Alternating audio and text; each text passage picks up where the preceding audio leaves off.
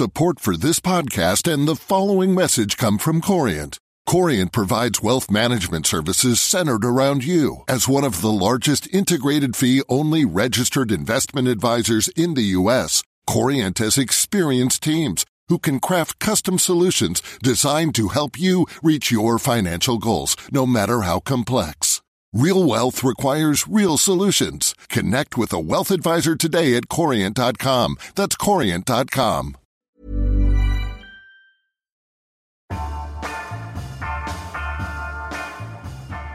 Welcome to the FT's US Election Countdown podcast. I'm Sam Fleming in Washington. And I'm Courtney Weaver, also in Washington. So it's been an extraordinary few days for the Republican Party following the scandal over disclosures of lewd comments by Donald Trump back in 2005 on a video. Since then, we've had a number of Republicans begin to try and distance themselves from Donald Trump because of these demeaning comments he made about women. At the same time, Donald Trump has said this has unshackled him to run the campaign he really wants to run. And on top of this, Donald Trump is now facing fresh allegations of inappropriate sexual behaviour after a number of women came forward to accuse him of groping them or making unwelcome advances. Courtney, what are you seeing in terms of the past couple of days of news? How is this story panning out? I mean, I think you can easily say this has been one of the most extraordinary weeks we've seen so far this campaign. On the one hand, you had the video come out on Friday afternoon, and very quickly by Friday evening, we had a sense that this was something quite different than Trump's other remarks. And that's basically because so many Republicans, prominent Republicans, have come out to distance themselves from Trump. You had everyone from House Speaker Paul Ryan to John McCain, the senator from Arizona. It turned out to be 150 Republicans in total, which is quite extraordinary. Wow. So a huge number. And yet, over the past couple of days, we've actually even seen Republicans who distanced themselves from Trump then re-engaging almost because they're worried about a backlash by Trump supporters if they do renounce him. Right. So you have two people so far who've done that. You have Senator Deb Fischer from Nebraska, who she said on Saturday on Twitter, she said that Trump's comments were terrible and that he should pull out of the race.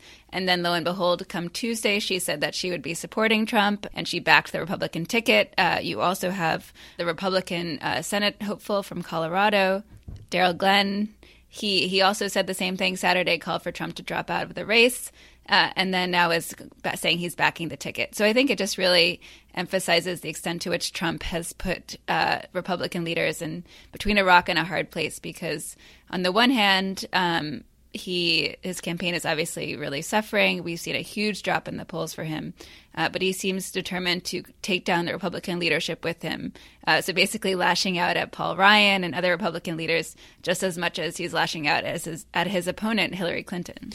Making matters worse for Mr. Trump, this week have been a number of separate media articles containing allegations by women that he'd groped them or made unwelcome advances. One of them was in the New York Times, which contained allegations from two women.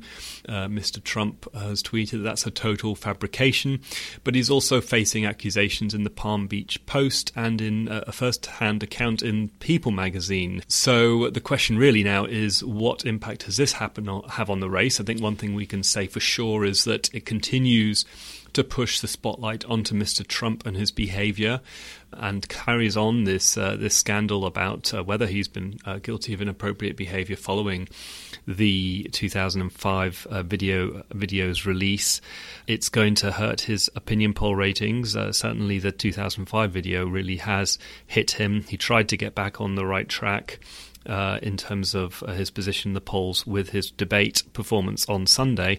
But really, even if his supporters argue he did well in that debate, the news is totally being dominated by these stories of women about how he's behaved in the past. And so what do the Republican leadership do in this situation? What is there a strategy? Do you sense a strategy? How are they responding to this quandary? to put it mildly. This might be unfair, but it just seems like they're crouching in a corner and hoping that the Trump's attacks will stop. You have Ryan, while he said he wasn't going to defend Trump anymore, he also hasn't formally rescinded his endorsement of Trump. And it just shows the weak position they're in. They're trying to hold on to their majority in the House. They're trying to hold on to their majority in the Senate.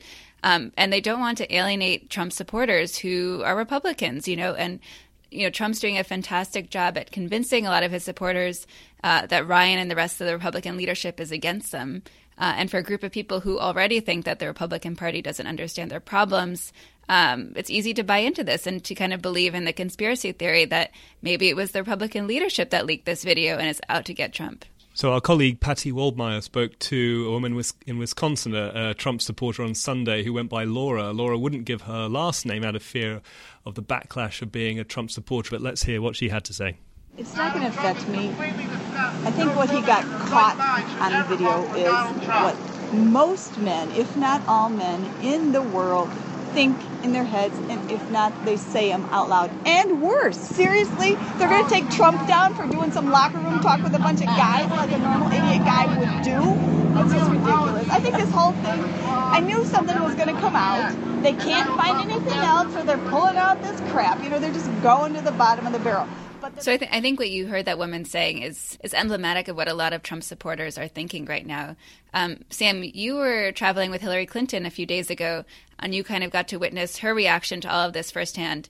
How is the Clinton campaign taking this turn of events? Well, there was a certain amount of commentary after the debate on Sunday that Trump had really regained his footing in that debate and was back on the back in the driving seat. I think that was not certainly the mood on the Clinton plane back home to New York following the debate in St. Louis. There was a very upbeat atmosphere indeed on that plane, with a sense, I think, from the Clinton aides that that Trump had a much, much higher mountain to climb because of this tape in that debate in order to turn the momentum back in his direction, and that he hadn't done that. He'd run a very negative debate. He'd attacked her constantly, and she, on the other hand, had really wanted to go into that debate appealing more to voters and trying to show that she was somehow above this rather tawdry story and trying to win over voters with policies and a vision for the future of America. So by no means do they feel that the momentum has stalled on their part. And so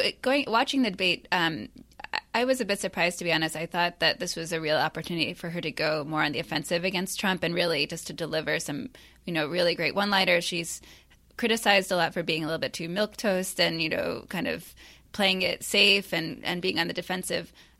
Do you agree with that perception? Yeah, I think there were a few obvious openings where she could have hit him much harder, and meanwhile she allowed herself to be open to some pretty tough one-liners by him, most notoriously when he said that she would be in jail if he were president, which prompted a bit of a gasp from the audience, given what he's suggesting. But I think if you need to put it in context of what their strategy was, debate number one saw Clinton really hitting him hard and trying to lure him into elephant traps, such as the Alicia Mercado, the Miss Universe controversy, which he successfully did. He blundered straight into those. Debate 2, I think, was much more about, okay, we've done the tit for tat, we've done the acidic remarks. Let's instead try and appeal to voters and use this town hall format to speak directly to voters, what she was very clearly trying to do. She addressed the responses directly to voters, whereas Trump tended to address his responses into the ether, and show that she was responsible to voters rather than down in the gutter where she argues Mr. Trump is at the moment. So different strategy. Maybe it was less rewarding in terms of classic debate technique, but I think we'll have to see over the next few days as to how much that apparent victory on some level by Trump really yields him dividends in the polls. Yeah, I mean, do you think that she just kind of sticks to her kind of pre-trodden path and lets the Republican Party implode in the background and lets Trump continue saying this stuff, hitting out at Ryan, or do you think they launch kind of a new attack strategy? Well, from what's going on at the moment, they seem to be very happy to allow the Republicans to occupy the headlines. I mean, meanwhile, there are these continual leaks, WikiLeaks emails, which are coming out, which the Republicans are attempting to seize on in order to show that they aren't the only party which has a major scandal on its hands, and that there are there are more skeletons in the Clinton campaign cupboard as well. But in terms of what the Clinton priority now is, it's very much focused on early voting, and that's something that people may not quite appreciate how important this is. But voting is already starting, and what the Clinton campaign said on that plane back from the debate was that they're really focused now on early voting states or vote by mail states, Florida, North Carolina, Minnesota being very important to them. And the other question, I think, which you're starting to see come up in the Democratic camp, is whether the Clinton campaign should be focusing a little bit more resources on states which look pretty strong for the Clintons, for example, for the Clinton campaign, for example, Virginia, in order to help down-ballot contests as well. So keep on pouring resources into states in the hopes of actually winning more House seats. Yeah, and actually Priorities USA, which is the main Clinton super PAC, this week they basically decided that they're going to start going into swing states and spending money on down-ballot races instead of allocating all its money towards Clinton's race, which I think is a good sign of how confident Democrats are feeling right now in the race. So when Trump has not been hitting out at Ryan, he has been engaging with Clinton over their tax policies. And we've had a new report this week that kind of illustrates the difference between the two. Do you want to explain a bit what that is? Sure, yeah. I mean, there have been a number of analyses over the past few months by various think tanks over the fiscal impact of the Trump and Clinton tax and spending plans. This is one from the Tax Policy Center, which is an extremely reputable think tank which does very, very detailed work on this stuff. And what it really exposes is just how radically different the two budget plans of the two candidates are. Effectively, what it finds is, in terms of fiscal impact, the Trump tax cuts, which he's very much touting, would reduce federal revenues by $6.2 trillion over the next decade. So potentially, without massive cuts, which he hasn't outlined, really dramatically blowing out the federal budget deficit. And on the other hand, Clinton actually lifting federal revenue in part by increasing taxes on the rich. In terms of the impact on individual income groups, they're very much mirror images as well. So under the Trump plan, nearly half of the tax cuts that he's proposing will go to the highest 1% of households, whereas in the Clinton campaign, the Clinton plan, the bottom 80% of households would receive tax cuts, and the top 1% would pay over 90% of the net increase in taxes. Right, and Trump has obviously seen this report, and he is not in agreement with the conclusion.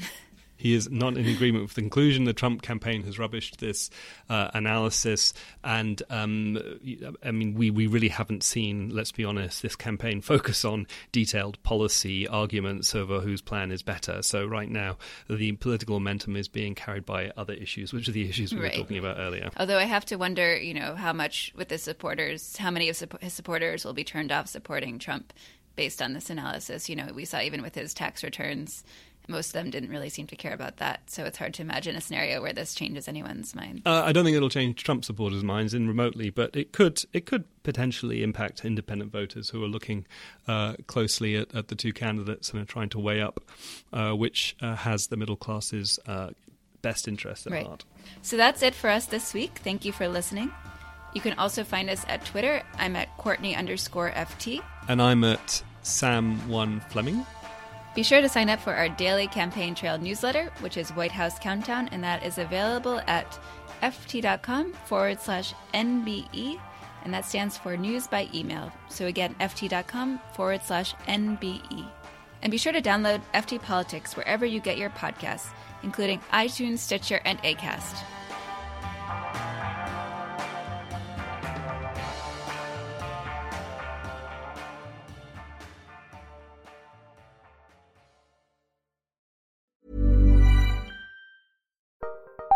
Join Capital Group CEO Mike Gitlin for a new edition of the Capital Ideas Podcast. In unscripted conversations with investment professionals, you'll hear real stories about successes and lessons learned, informed by decades of investment experience. It's your look inside one of the world's largest asset managers. New episodes are available monthly. Subscribe wherever you get your podcasts. Invest 30 minutes in an episode today. Published by American Funds Distributors, Inc. Hi, I'm Daniel, founder of Pretty Litter. Did you know cats tend to hide symptoms of sickness and pain? I learned this the hard way after losing my cat, Gingy. So I created Pretty Litter, a health monitoring litter that helps detect early signs of illness by changing colors, saving you money and potentially your cat's life. Pretty Litter is veterinarian developed, and it's the easiest way to keep tabs on your fur baby's health right at home. Go to prettylitter.com and use code ACAST for 20% off your first order and a free cat toy. Terms and conditions apply. See site for details.